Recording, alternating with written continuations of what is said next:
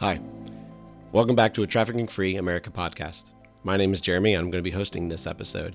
Today, we're going to continue our deeper dive into our Advocate series. Today, we're actually going to be talking about episode 4.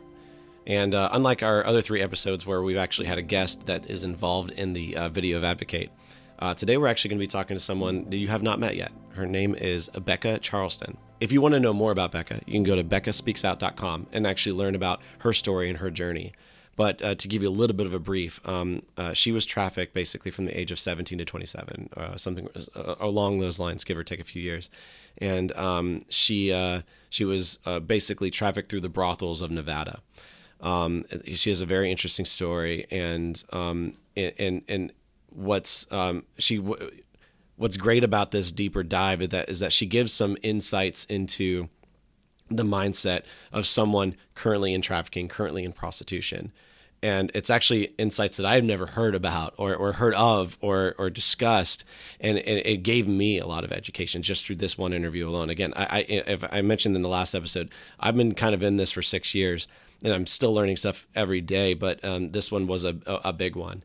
It talks about like how the media and the world are currently trying to help defend prostitution and sex work and making it legal and stuff like that by ultimately doing a new mindset that manipulates in many ways women and also manipulates men into thinking that this is okay. It's a powerful discussion that Bekah and I have, and I think you're going to really enjoy hearing this insight to help you better understand. If you're in the middle of Advocate series, if you've watched episode 4, this is funny. I think this has been the biggest impactful episode as far as the feedback we've gotten. Everyone said 4 is our favorite because it truly shows someone being affected by an individual. In episode 4, you hear Brandy's story about how she was basically told to start helping combat human trafficking after her sister was trafficked, and becoming educated, and ultimately grabbing the mindset first. And then God created an opportunity for her to actually she's affected many lives, but we talk about one particular one, and it was a prostitute. And if she wasn't educated or just ready in that moment, we don't know where Brooke would be today. Brooke, it's her story inside episode 4. And so as we hear about that story and how God restores, and ultimately how God has called us to, witness and love on people that honestly are feeling hopeless. And sometimes we're told like, oh, avoid these people. Francis talks about how, if you actually love these people, eventually they'll learn to love me, love Jesus. They'll actually love Jesus more than you do. I'm not going to get into remake the episode for you. I really want you to make sure you're watching episode 4 of Advocate series, which you can find at advocateseries.com and download for free. And if you have already watched it, you're going to enjoy this extra insight. If you've watched it and you're like, your heart's being stirred, this is really good education for you to listen to. So take some time, listen to this whole thing from Bekah, and I hope you enjoy it. So without further ado, let's get into our interview with Bekah. All right, Bekah, thank you so much for being part of this podcast, part of this episode. We're going to be talking about episode 4 of Advocate today. And before we get started, I really want to introduce you to everybody, like why we're possibly talking with you, and what your experience has been in the fight to combat human trafficking and multiple things that you do. So go ahead and introduce what you do and everything along those lines. Well, thanks for having me, Jeremy. It's a pleasure to be on here. I am a survivor, a lived experience expert, as some call it. I was trafficked for about 10 years. That began as a runaway in the state of Texas, and ultimately wasn't able to get away until the federal authorities finally became involved. I was able to eventually get out and rebuild my life, but it was hard. It was really hard. Today, I founded the Charleston Law Center last year, and that's the work that I do today. We provide pro bono legal services to survivors of sexual and domestic violence across the state of Nevada. That's awesome. And now, when I first actually heard about you, you were doing a campaign to ultimately raise awareness that prostitution in specifically Nevada is just like, it basically is human trafficking, or it is a it's it's causing a lot more harm than they tried to campaign that it was like helping with sex work and stuff like that. Like, before we get into some of this, I'm curious about some of your experience in that and whatnot.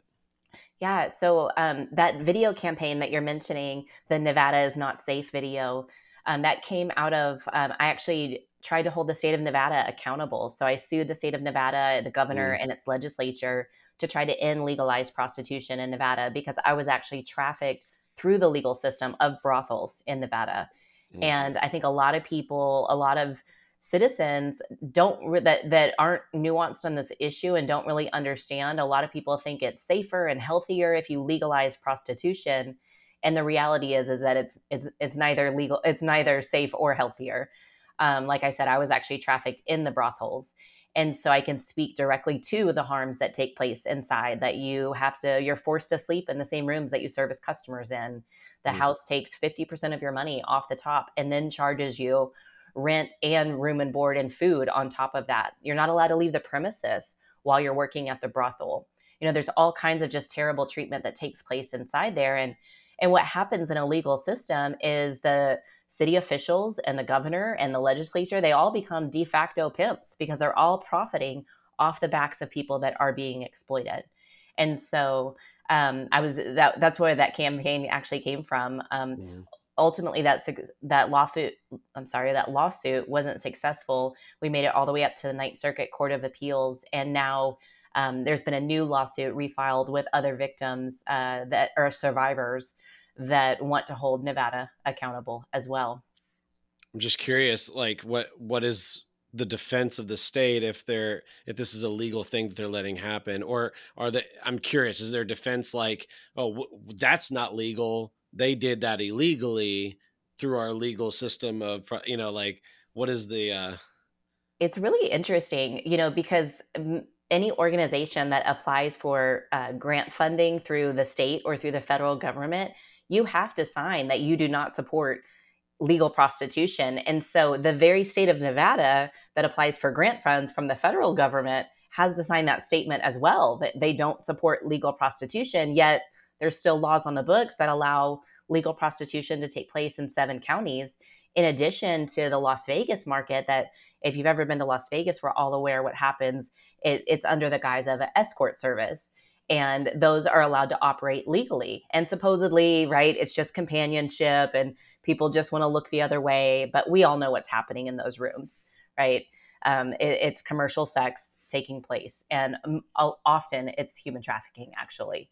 And so it's interesting because there's this attitude, especially in rural Nevada, that, oh, as long as they're adults, they're consenting, nobody really cares. And the truth of the matter is most of those people are there by force, fraud, and coercion, or out of dire circumstance, right? Maybe that when you look at research on prostituted people across the world, the overwhelming majority of them have been sexually assaulted as children.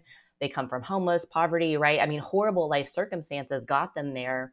And now we look at them and we say, well, this is all you're worth. Like, as long as you say and you act like it's your choice, then that's fine for you. And I believe that it's not fine for anyone, right? I believe we all were born with inherent dignity and value and worth, and that bodies are not commodities. I'm. You say now that you were trafficked during the time. Would you say that you were? Do you feel like, in that moment in time, would you almost say like I was being trafficked at that time and I knew I was being trafficked, or would you say like I was a prostitute? Like, what was the terminology that kind of you were using at that time? No, it took me a full 2 years after being trafficked for 10 years to actually realize and say, oh, wow, right? And I'll get to that story of how that happened in a minute. But while I was being trafficked, no, I knew I was in the game, right? I knew I was in the life. That's what we called it. I knew I was in prostitution, and I knew I had a pimp, but I still thought it was my choice, even though when I met him, I was 17 and he was 37, and he manipulated and abused me and coerced me, right? Sold me a bill of goods that, as a vulnerable kid that was living on the street and, homeless and stealing food in order to eat every day, it sounded really good that he was going to give me a place to live and we were going to be this team. We were going to make money together. And obviously that was never right the case. He was just exploiting everything he could get out of all of us. Yeah, why don't you share your story a little bit? It'll help. Let's help the audience understand like where your experience came from a little bit as yeah, someone who was coerced and kind of didn't even think about it until yeah 2 years later, which is I'm sure the audience is already feeling this after the 4 episodes that they've watched of like people don't think they're trafficked when they're being trafficked. You know, like I think we're getting that idea that's going on here, and yeah. So go ahead and share like yeah, what was going on? So, I mean, I actually am the youngest of 6 kids. I came from a good family. I was raised going to church in the Dallas area. And I had some vulnerability factors hit though in my childhood. I had a brother commit suicide. I was sexually assaulted for the first time in the 5th grade. I was bullied really bad as well that same year.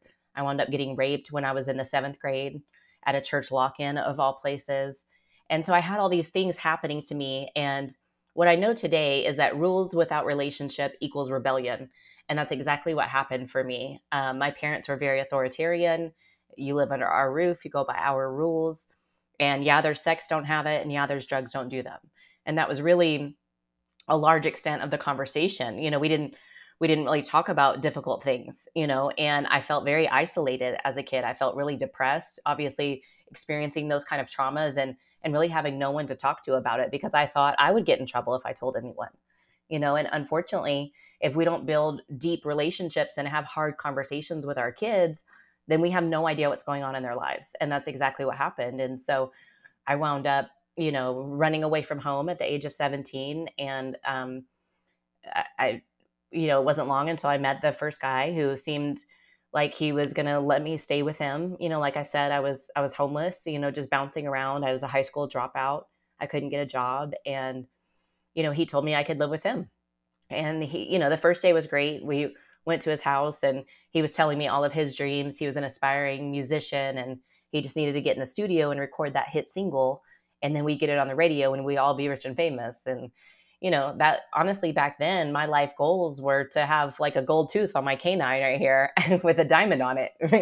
And I'm very, this 16-year-old girl, right, that I'm talking about, 17-year-old girl is very different from the woman I am today. And so what he was selling to me, I was buying, right? That dream of being rich and famous and being on the radio. And it wasn't until the second day that I would realize what his dreams were going to cost me in the form of my dignity and my body. And he told me to get in the car with the other 2 girls and they would show me the ropes. And I didn't ask a lot of questions, living that kind of lifestyle. Questions get you outcast. Questions get you killed. They make you seem like you're going to be a snitch when I desperately wanted to belong. And so I didn't ask any questions. And I found myself in the backseat of a car on Harry Hines Boulevard, which is the track or the Blade, a known area of prostitution in Dallas, Texas, being told exactly how to ask people to have sex with me and exactly how much money I had to charge them. And it was like, my whole world flipped upside down on top of me. Like I wasn't prepared for that. I was in an area of town that I'd never been to before. It's a really bad, scary area of town as well. And I thought that if I ran, that I'd probably get raped and murdered and chopped up in little pieces and no one would ever find my body and know what happened to me. So you didn't want to be doing it at that time, but it was it was the fear that something could happen to you if you didn't comply. That it wasn't where you actually threatened of those things, or you just kind of like this could, so I'm not even going to take a chance. No, it was 2 other women that were controlling me at that point. The pimp wasn't actually there. That's my first trafficker. Mm, The pimp wasn't actually there, but I knew like if I don't do what they're telling me, the outcome is going to be even worse for me. mm, Right. And so yeah. and so I just stayed and did what they told me. If I did try to do anything different or change the script of what they wanted me to say, then I would get in trouble. I had to shower last, I had to eat last, I had to do everything last because I was the last one to come around. But honestly, after the first day, I mean, I'll also note, I know in one of the videos everybody watched that, my survivor sister Ori talked about, traffickers always use this same saying. They say, you're already doing it for free. You might as well get paid for it. Right. And that statement is designed to shame promiscuous kids, but it gives you this illusion, this idea that somehow by making people pay you for your body is you taking your power back. And that illusion is how you get up every single day and look at yourself in the mirror and put on your makeup and go out and do it all over again, even though you're miserable and you're laying on your back doing unspeakable things for people that you would never even look at in general public, right? And but it gave you this idea that somehow this is your choice and that this is how you can take your power back by being exploited. When in reality, the traffickers always have all the power, as do the sex buyers, right? They're the ones that are profiting and getting pleasure out of those experiences. What are how just in your experience in this? I'm curious of your 100% opinion. Are women being exploited in our culture through that idea of it? Like they're exploiting the word empowerment. Like, is that what's going on? I mean, I definitely think so. I think you believe this lie that somehow, if you're making a lot of money, or I know a lot of people that are pro full decrim, are pro legalization of sex work, and most of those people are still in sex work. And so it's my opinion that most of them are still under that guise, that influence, that it is empowering somehow. And when I've debated several public sex workers, and I just debated one at a really liberal university in Portland, Oregon. And you know even current sex workers can't deny the inherent violence in prostitution, yet they argue that if you legalize it, that somehow it wouldn't be violent anymore. And that's just not the truth. You cannot legislate or legalize the violence out of prostitution, because when it's a power and control dynamic, right? It's one person has power and money, and they're going to use that power and money to use and discard another person, right? In prostitution, you're paid to not be human. You're paid to not have emotions. You're paid to not talk. You're paid to leave and never call again, right? Now, maybe you have regular customers, right? There's those exceptions, but for the most part, you're paid to not be human. I mean, when someone pays you for their body to perform a service for them, for your body, that you cease to be a human to them. Now you're just a product that's going to be used and discarded. And that means that you've been dehumanized, which means that's why sex buyers are so violent, because you're not even a human to them. If the experience is too quick, then they either want to rape you again, or they maybe want to rob you and take their money back, right? I mean, I can't tell you how many times I've been in violent situations with very normal grown men that probably are married and have families, and yet they're treating me like I'm not even human because I'm a prostitute in that situation. And so I think it takes a lot of time and healing. It takes separation from getting out of the sex trade to actually look back at your experiences and process what's happened to you. Because while you're still there, you're still believing those lies, right? That you have power, and that all those different things. But usually, more often than not, once you get out and you actually are able to get some healing and some therapy for the things that you've been through and the traumas that you've experienced, that narrative changes quite a bit.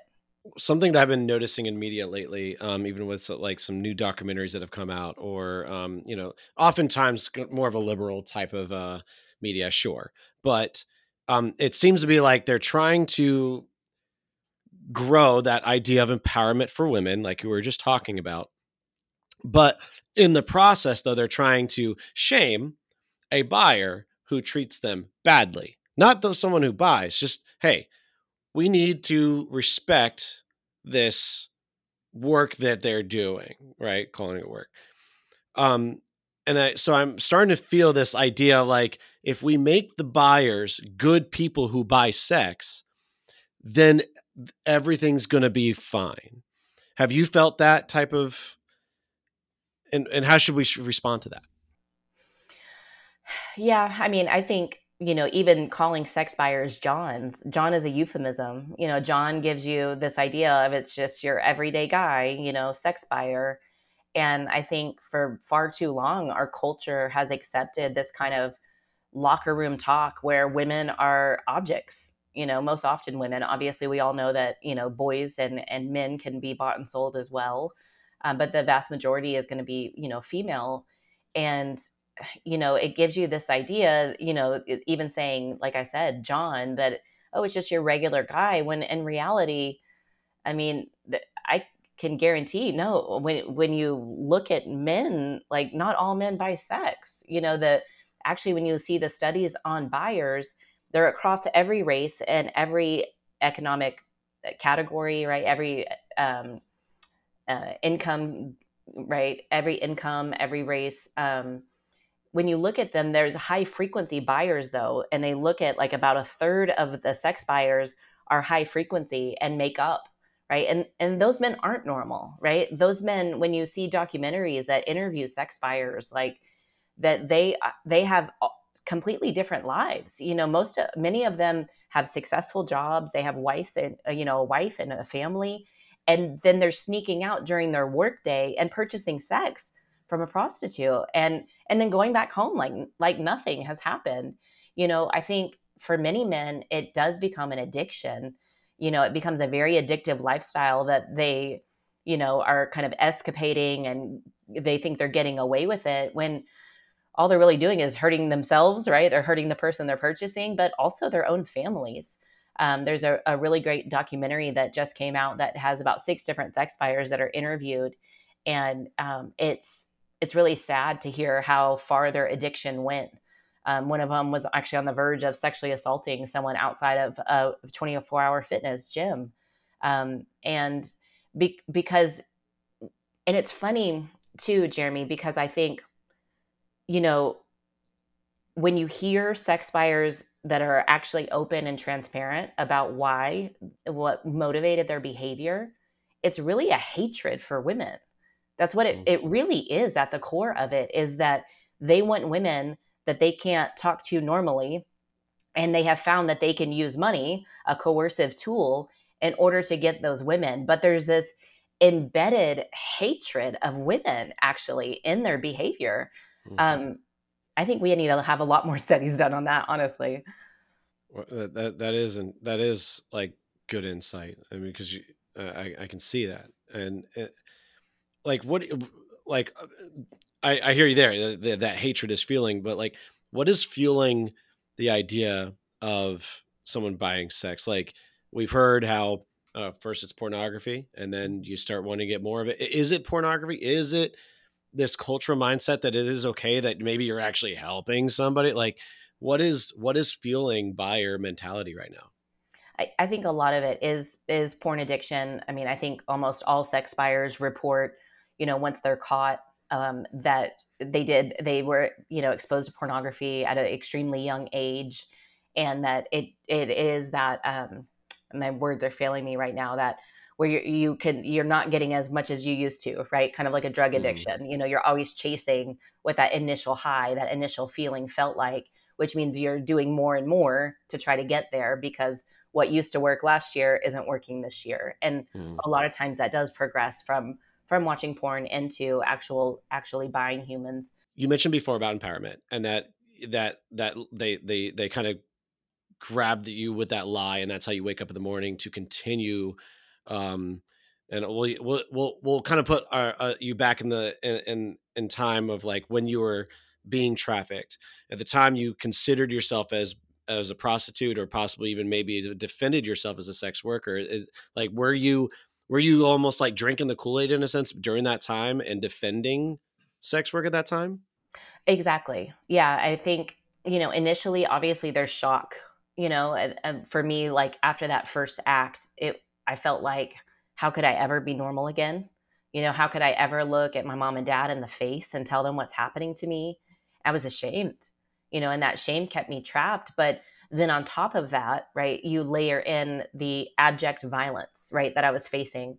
If my trafficker, I became so attuned to his disposition that he had me so organized that I could hear one word from him on the phone. And I instantly knew, like, oh my gosh, what did I do? Did I leave the toothpaste out? Did I not dust under the lampshade? Like, what is it? Because I can tell as soon as I see him, he's going to beat the living mess out of me. And so you have, constant violence, but then also the coercion that I mentioned. For my second trafficker, who was a much more professional pimp, he'd been a pimp 20 years before I ever met him. I after 2 months and my with my first trafficker, I thought I was running away, and unfortunately, I ran into the arms of another man who would abuse me and exploit me all over the country for that next 10 years of my life.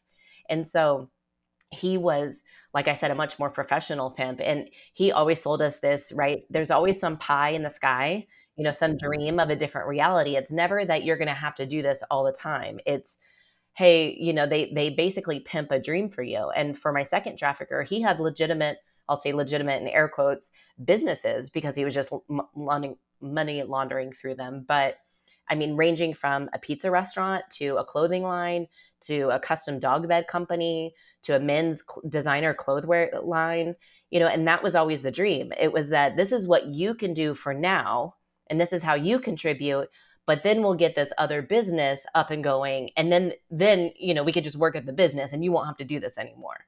There's always some dream that's sold. So you layer in, right, the abuse, you layer in the coercion, and then the fraud. I mean, obviously all of that was a lie. I mean, I did work in those legitimate businesses, but I was never going to be able to get out. When you have victims bringing you thousands of dollars a day in cash, there's not many businesses that are going to replace that. And with our trafficker, of course, he could never hire other people. That's another thing traffickers do, is they isolate you. So I was only allowed to talk to other people that were in the game.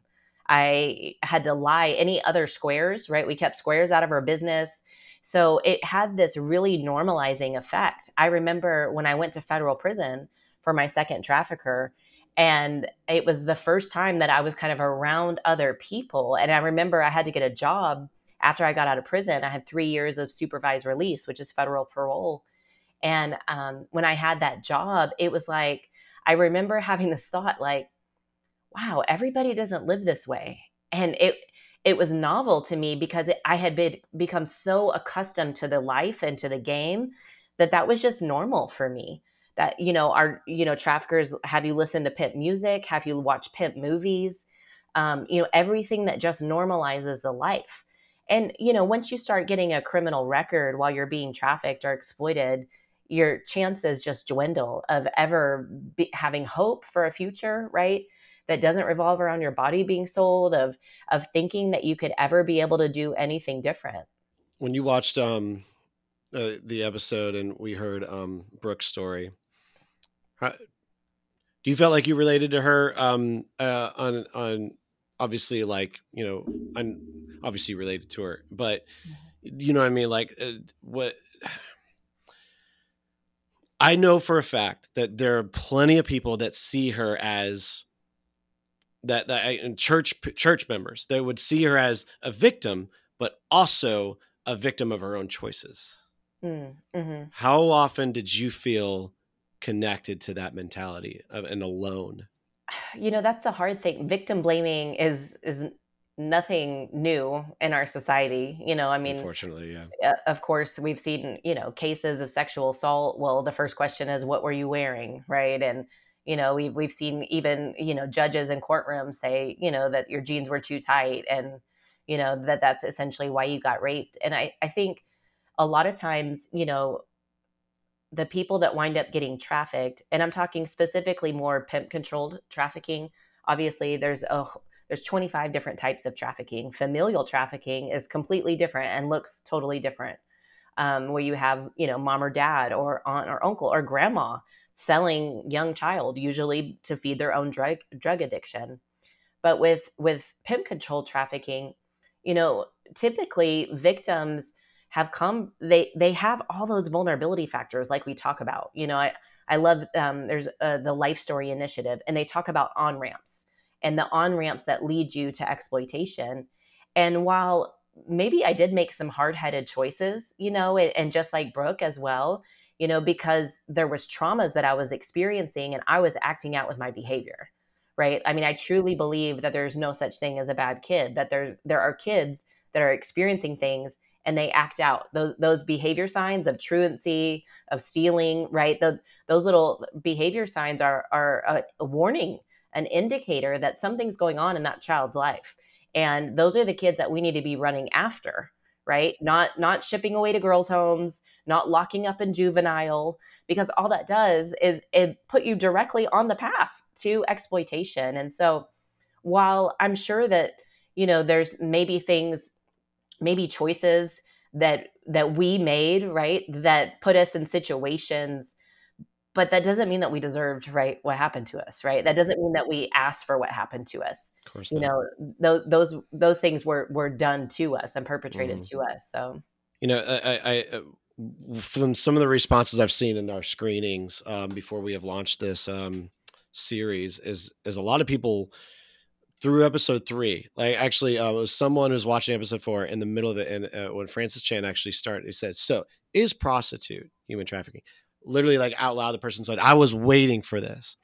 Because it is such a, I mean, I think for someone who's not really involved in the modern day trafficking, there is a separation between it. Like, what did you think trafficking was while you were being trafficked? I just thought it was prostitution. Yeah, I'd never heard the word trafficking before. You even hear the word trafficking, like you didn't even think of it as like a foreign thing. You just straight up didn't even know what trafficking existed. Right. I mean, when you think about the TVPA was passed in 2000, but when I was first trafficked, it started in 1999 all the way to 2009. And so when I, even during the federal case, human trafficking didn't exist really. They called it a prostitution ring is what they called it. And so that they were trying to prove, and because none of us would talk, right, then we all took the charges and served time. There was not a lot of awareness, especially for training, for law enforcement agencies and things like that. Today, thankfully, there is a lot more awareness and a lot more Yeah. people understand, but I never heard that word until after I got out. Is awareness becoming a saturated thing though? I think we could do a lot better job. I think sometimes the stories that wind up getting told are those really horrific stories, of someone being kidnapped or things like that, which that does happen, and that's Mhm. obviously horrendous.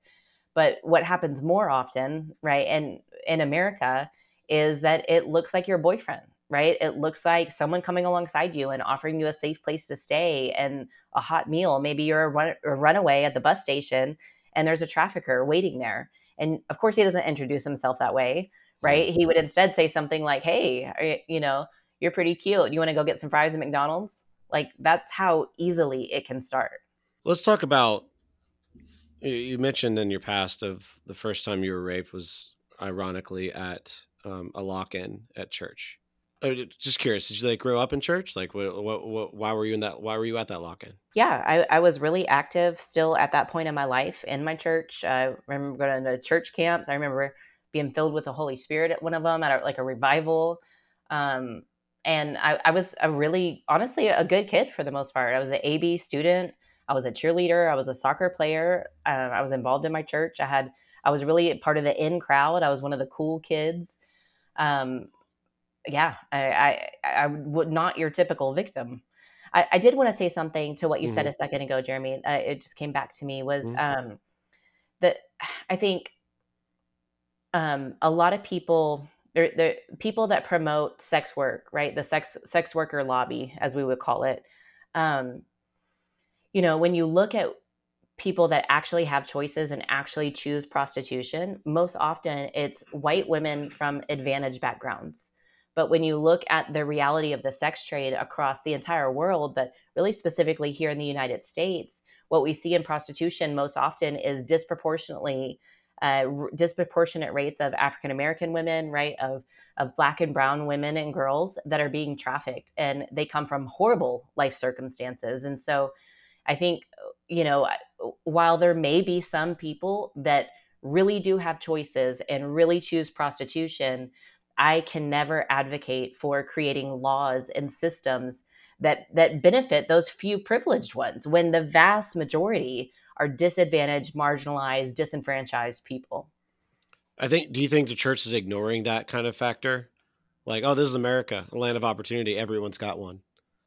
Yeah, I think a lot of times they are. A lot of times they don't want to have these conversations. Like I mentioned with my own childhood, people don't want to talk about sex work and prostitution inside the church. And if you're not talking about it, that means it's probably a problem in your congregation. I can guarantee you, just statistically, there's sex buyers in your congregation. There's people that have been raped and traumatized in your congregation. And if you're not talking about it, then those people aren't getting help. Something that we're preparing for in this series is possibly, um, you know, maybe motivate. Maybe you can call it motivation for someone to speak out, or maybe hearing other stories and realizing, oh my gosh, I was trafficked. You know, as Yep. we heard from Savannah's story in episode 3. You know,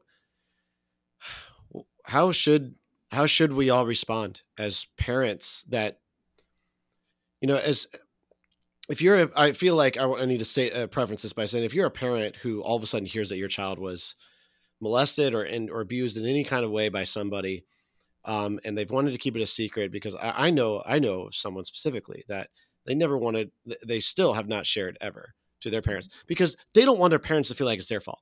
They don't want to feel have their parents shamed. But also being silent about it, is that the best thing? I don't think so. So it's like, what do we do about this to make sure that we all have the safe place to say something, and have a way to best respond when it comes to parents, church leadership, mentors, so on and so forth. What's your opinion on the best way to do that? Well, I mean, I think definitely when you have these conversations, there's really not, I train 5 to 10,000 people a year across the country, on this topic. And almost every time in every audience, someone comes up to me and they disclose their own past history that either was trafficking, or they felt like, oh my gosh, this situation happened and I was able to get away, but I know that if I didn't, this could have happened to me. And so what I would say is, when you start having these conversations, you're right, people are going to come forward and maybe be more willing when they hear people being vulnerable, right? And that they're met with grace and compassion. That gives them an idea maybe that they can come forward as well. The first thing I would say is believe them.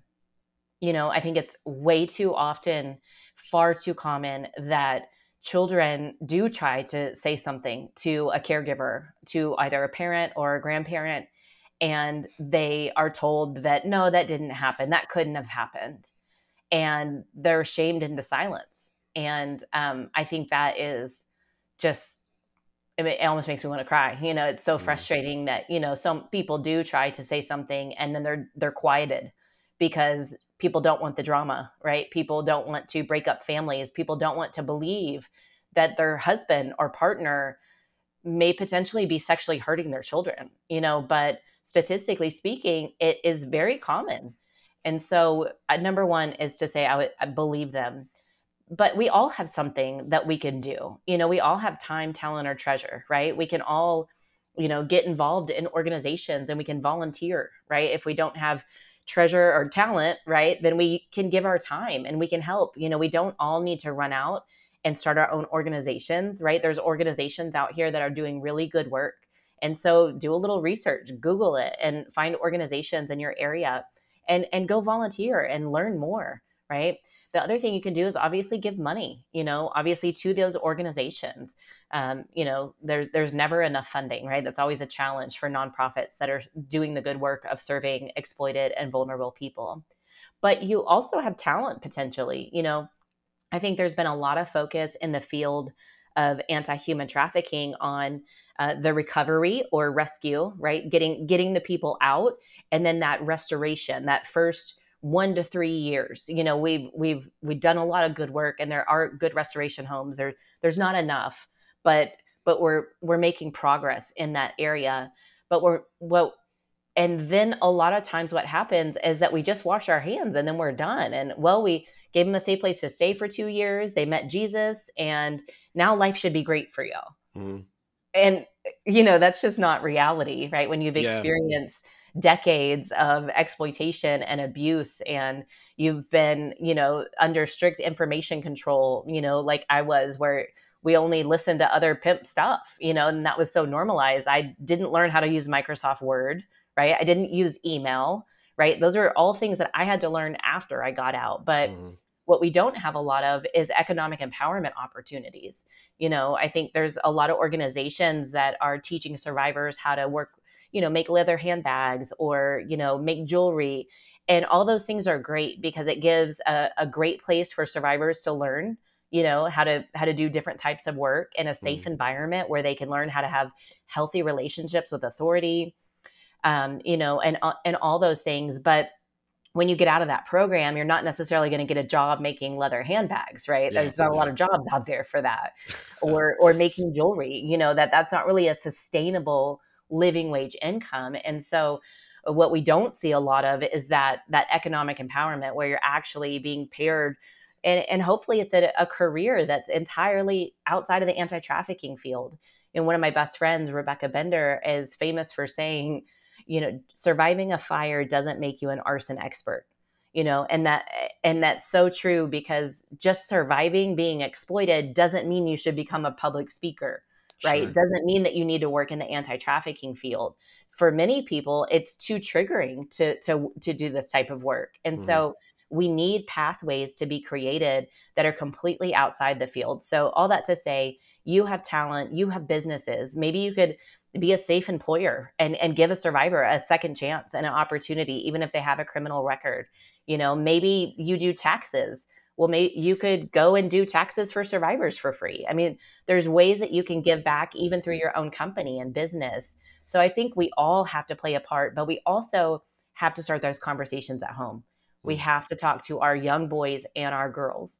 They have to understand, their own dignity and value and worth, but also other people's, especially other people that don't look like them. We need to tell them, but also, teaching them about their own bodily autonomy and having those conversations where they know a lot of people use, euphemisms, I guess, or nicknames, right, for private parts, right, for your private parts as for children.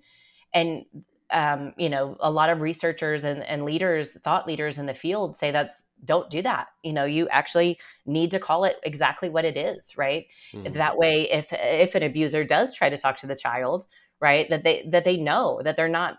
We need to be the ones educating our children, so we know that we're teaching them the right way. And if we're not educating them, then that means they're going to be learning it from friends or from someone else that we don't know their intentions. And so it's really important that we start those conversations with our kids age appropriately, at home. One of the services that you provide is law services, and you do it for free for victims. Talk to me about that. Maybe I don't think people really understand like what's needed legally in many ways. Yeah, so our legal services that we provide to victims of human trafficking, sexual assault, or domestic violence, we kind of bucket them into three different categories. So we have what we call crisis legal services, which is usually really early on in a survivor's journey, usually immediately after they're getting out. A lot of times that includes law enforcement intervention. Sometimes we'll be a courtroom advocate for a survivor that's going through a trial. We help with family law with CPS type issues.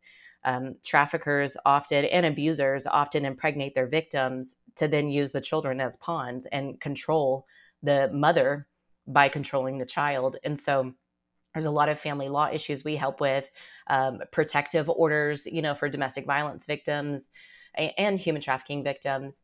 And then the next bucket is going to be restoration legal services. And so that looks like usually a survivor is um, on their healing journey at that point. They're out of crisis and maybe they're in a restoration home or they're, on their own 2 feet and they're ready to start getting their record cleared, or maybe their survivor or abuser, I'm sorry, their trafficker or abuser put a lot of debt in their name. So getting that debt cleared out of their name.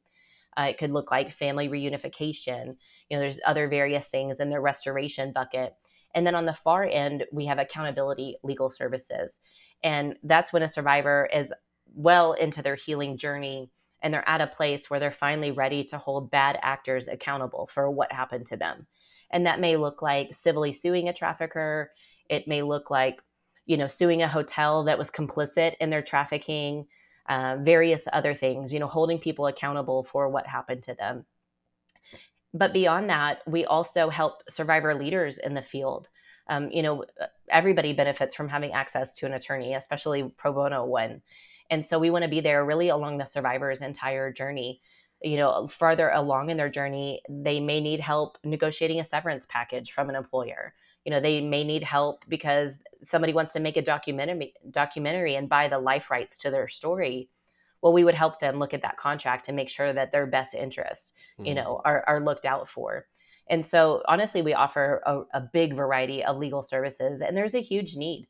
In our first year of launching, we've already served about 60 victims.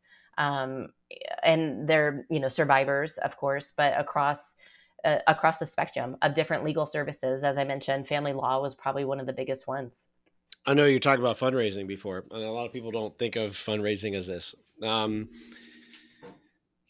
But how much does that cost? Give me an idea of like one case. I know they're all different, but like, how much is that costing? It can vary, right? Depending on the legal services. Like, for instance, for record vacatur in the state of Nevada, the legal filing fee for that is going to be $400 just for the filing fee. But beyond that, obviously, the attorney's time. And so one of our lead attorneys might charge $500 an hour. Well, how many hours is it going to take? I mean, we're easily thousands of dollars, per client, per legal services, especially when you think about family law. Those are really time intense. Obviously, there's a lot of fighting, usually back and forth, a lot of different court visits. So each legal service is different. And thankfully, we have access to a lot of pro bono attorneys that are willing to do it, obviously for free.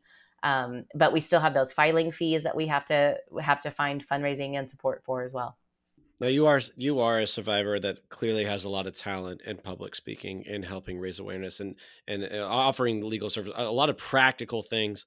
Um, I have never asked somebody this in all of my interviews. I'm curious if you were going to describe a perfect world that you believe would actually end trafficking, what would it be?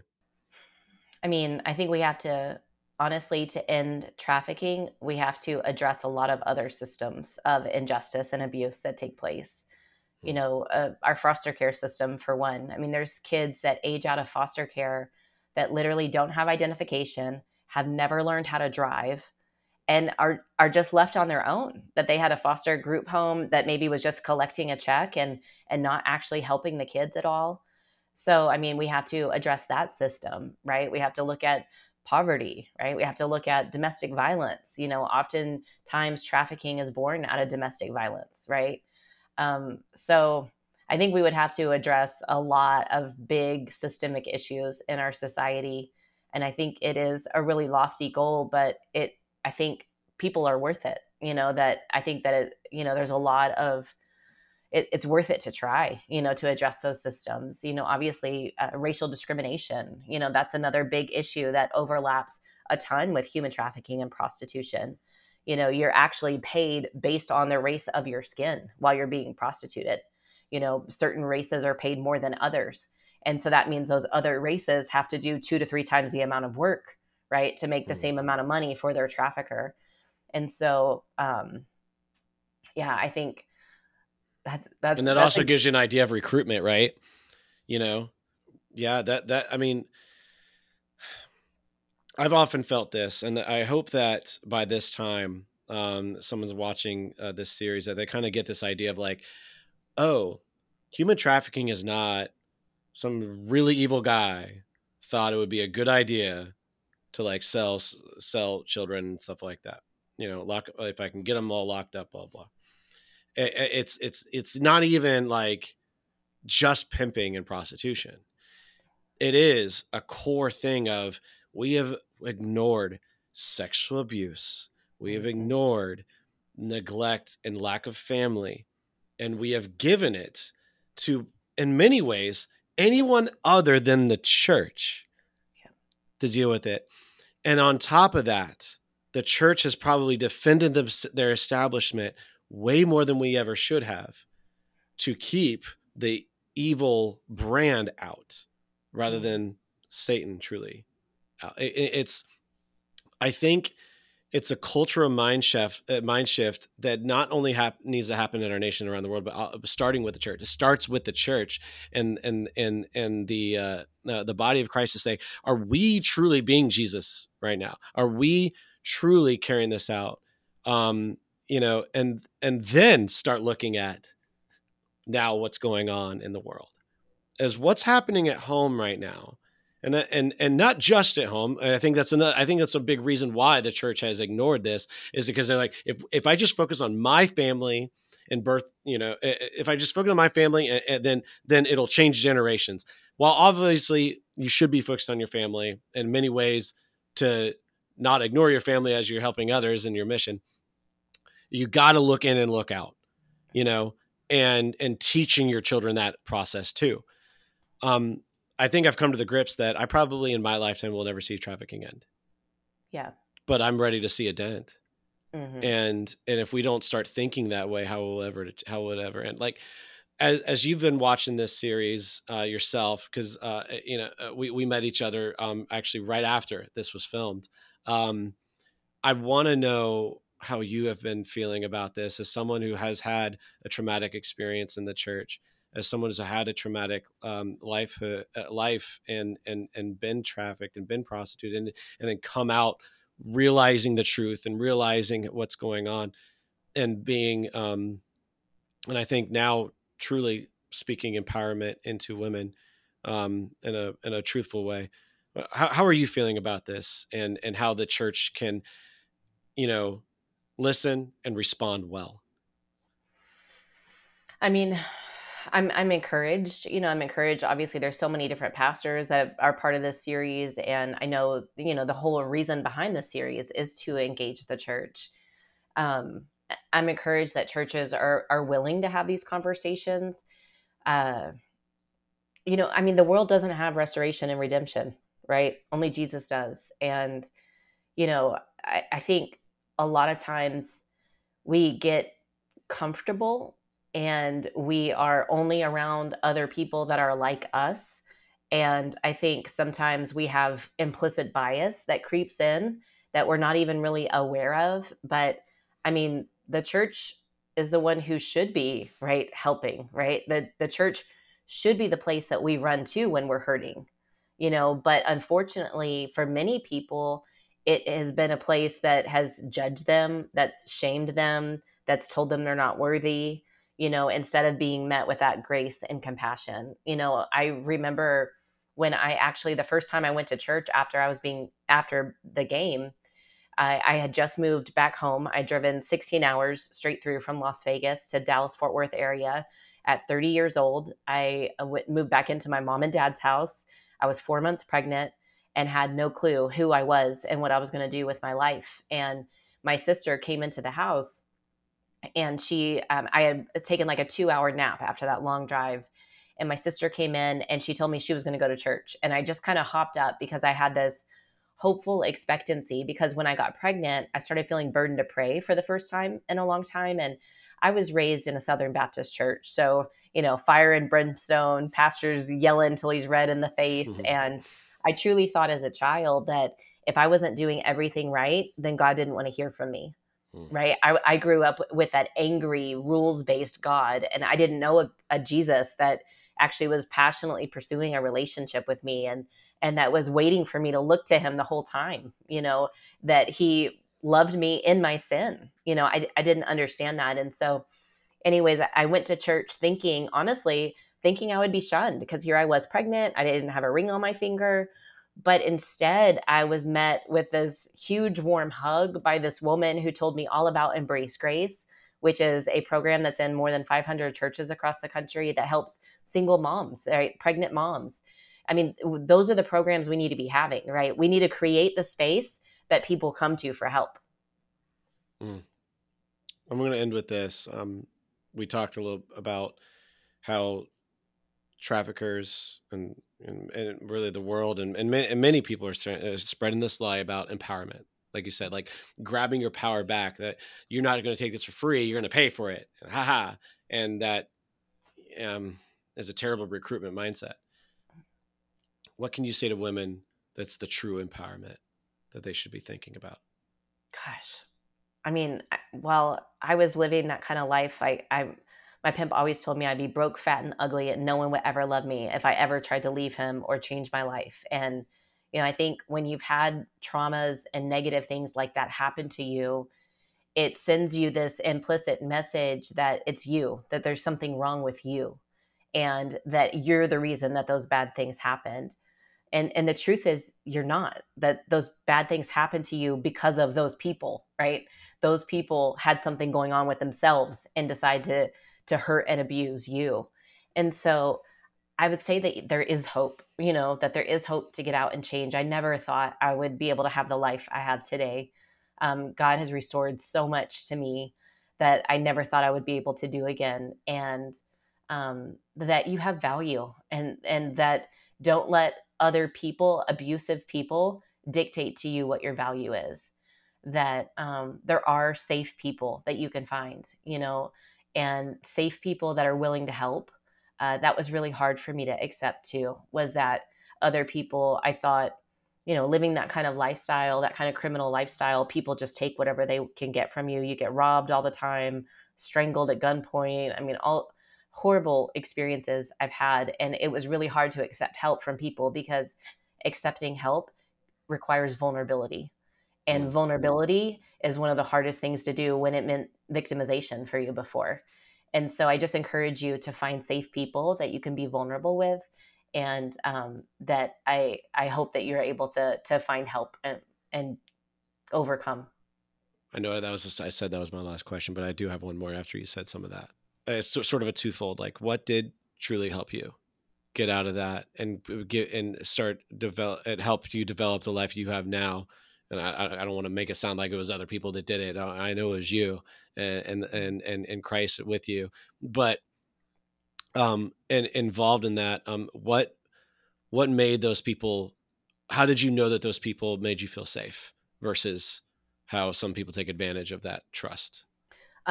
Like for instance, obviously, the church telling me all about Embrace Grace, which is a program that, you go to a semester of classes and then they throw you a baby shower and give you everything that you need for your baby. Mm, As a single pregnant person, which that's amazing. They're meeting a tangible need. And mm, through that need, they got to teach me about Jesus, right? mm, mm, Another way I found safe people was I went to a nonprofit that was helping women that had been sexually exploited. And I remember thinking, like, what? This little group of church ladies wants to help strippers? Like, yeah, right. They're going to be all judgy. Like, how could they ever understand me? But when I got there, it was a free meal and they gave me a $10 gas card to show up, right? You have to meet the tangible need. And that got me in the door. And then when I got in the door, I was met with the most kind, genuine embraces. They gave me a little gift bag that first night, and it was nothing special, just like a book, a journal, and some pens. But I remember thinking, like, you don't even know my last name, or if I'm ever going to show up again, and you're giving me things. It was just those small things, that meeting those tangible needs can have a profound impact on people, right? And that it worked for me. I kept going to support group and showing up. So I think when we meet people's tangible needs and we're there with them, and we have to develop that no flinch factor, because when people share their stories or hard things, if they see a visible change, right, on your face or in your body language, then I'm going to shut down and I'm not going to continue sharing, because you've just showed me that you can't handle the depth of my story. uh, And so it's really important that we meet those tangible needs, mm, and man, we're genuine with people. yeah. And we're not shocked, and visibly shocked. Like, of course, their story may be hard to hear, but they lived through it, Mhm. right? And so the least we could do is sit there and be respectful and let them share whatever when they're willing to. What's different about this series than other educational content? I promise this is my last question. What's different about this series that's different from other content that maybe you've seen on helping spread awareness and helping educate? What's different about this one? Well, I think you did a stellar job making it, number one. Thank you you. know, um, I absolutely loved going back and watching all of them. But also, I mean, I think what makes it different is the intended audience, right? I think what makes it different is the different survivor stories, right? Because no two of them are the same. There's a lot of similarities that exist, but it's really important that we hear other people's stories, because it can look completely different.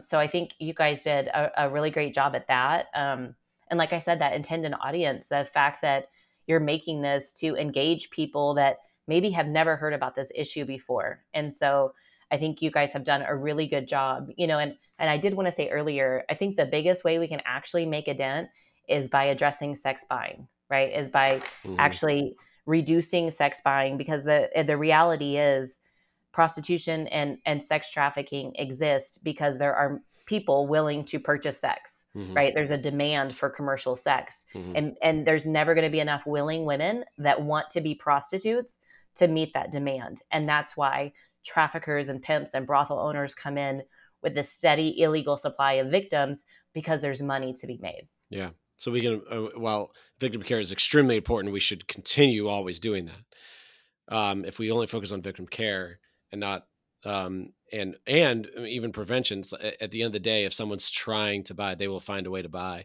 And you're exactly right. And I'll throw this little nugget in there. I know that we're taking, after this Advocate series, I know we want our next approach is to focus on how do we change a culture that we look at as buying anyone as the most grotesque thing we could ever think of, and how can we change culture to truly think that? And I think we can. It's been done before. We think. I mean, I think you ask any average person of like, so like we even a buyer would say, I think it's grotesque that you would like chain someone to a door, right? Obviously they exist, but like a very extreme rare case, you know what I mean? And so it's how do we have develop that mindset for anything? And I know that is our next approach. And Awesome. Bekah, I could like talk with you for like hours. And I thank you so much for spending this much time with us and giving a lot more insight. I know that what these podcasts are for is for viewers to get a little bit deeper after watching each episode, and to just have this help develop a mindset around like, how can I do better? How can I approach this a little bit better, and ultimately be the hands and feet of Jesus in my community. So thank you so much. Yeah, my pleasure. Thank you. Thank you for being with us on the Trafficking Free America podcast, and in the season 2 of continuing and further discussion about our Advocate series. If you have not heard of or don't know where to download our Advocate series, please go to advocateseries.com, and you will find a link to ultimately access all the videos, download our study guide. All this is for free, and we also put some additional resources on that website so that you can, as you deep dive into these episodes, you can access our resources to kind of get a better idea on educating yourself, getting some ideas on how you can get plugged into ultimately combating human trafficking if you feel inspired or you feel God calling you to do more. The U.S. Institute Against Human Trafficking created this Advocate series to help educate the church so that they know a little bit better of an idea of how they can react in a Christ-centered way on combating human trafficking. And one of the action steps we give is to actually become an abolitionist. When I say become an abolitionist, I mean by going to usiaht.org/abolitionist and signing up to be an abolitionist. It's our abolitionist project. It is ultimately a way for you to subscribe and receive resources. Every time on a daily basis, we're trying to create content and find more resources and more ways to rally and unite the church together and others together to combat human trafficking. And by signing up as an abolitionist, you get resources right away from us to do that. But we also ask our abolitionists to get involved in one of 3 ways. It is to either help raise awareness. That could be anything from sharing things on social media, just continually talking about this with your friends and family, those who are you can influence in your community, possibly even taking our TFC program, our TFZ Trafficking Free Zone program, bringing that to businesses so that they can become TFZ zone trafficking free zones, and maybe taking this Advocate series to churches or any group you want to, and helping raise awareness. Another way is to volunteer. If you want to volunteer, we have a program. We have several programs at the U.S. Institute Against Human Trafficking that you can actually get involved in right away as a volunteer. But also, this is a nationwide thing, and we are continually partnering with other organizations such as safe homes, foster care agencies that are in pregnancy centers, multiple places, multiple resources that are helping combat human trafficking or helping the marginalized that really affect those who are being groomed or brought into human trafficking. And so if your heart is to volunteer, if you want to spend your time doing that, we want to help get you plugged in. So by signing up as an abolitionist, and if you want to volunteer, you can actually schedule a consultation meeting with our team at the U.S. Institute Against Human Trafficking to help get plugged in the right way, like where you're located, as well as your time, as well as your talents and skills and heart. We help try to partner you with the right organization to start getting involved. And the third aspect is helping raise funds. Even making this advocate series is thousands of dollars. Creating content and helping raise awareness on a continual basis costs a lot of money. These organizations that we're going to help plug you into, everyone needs funds to help make this happen. We are fighting a $150 billion industry. And if we're coming in with pennies compared to that, it's going to be a longer haul, right? It's going to be a harder fight, and it's going to take longer, and there's going to be more victims. Money is definitely not power, but money is a natural resource to help those who are being marginalized. This entire thing started with money, and we can combat it with good. If you have a talent for raising money, I want you to help us raise money. I want you to help fundraise, whether it's giving yourself, whether it's getting others rallied around this to give to the U.S. Institute Against Human Trafficking, or it's rallying around your local organization that you know is combating human trafficking and you can help them. Ultimately, we need you to help raise funds. Ignoring the fact that funds are a need is ignoring the fact that people are in need. These funds will help those people. And I want to make sure you're researching. And if you want to talk to the U.S. Institute Against Human Trafficking to help make sure you're choosing a good organization that's truly putting, their money where their mouth is, that's another thing we're trying to help too. We're trying to weed out those who are doing good compared to those who are maybe just, exploiting the fight against human trafficking, which is also real. So guys, thank you for listening to today's podcast. Again, if you're ready to get involved after watching the Advocate series, I encourage you to go to usiaht.org/abolitionist and actually sign up. And if you have not watched this Advocate series, please go to advocateseries.com and download and watch this 5-video series, and then go and sign up to become an abolitionist, because I promise you, you're going to feel pulled into helping in any way possible. Thank you.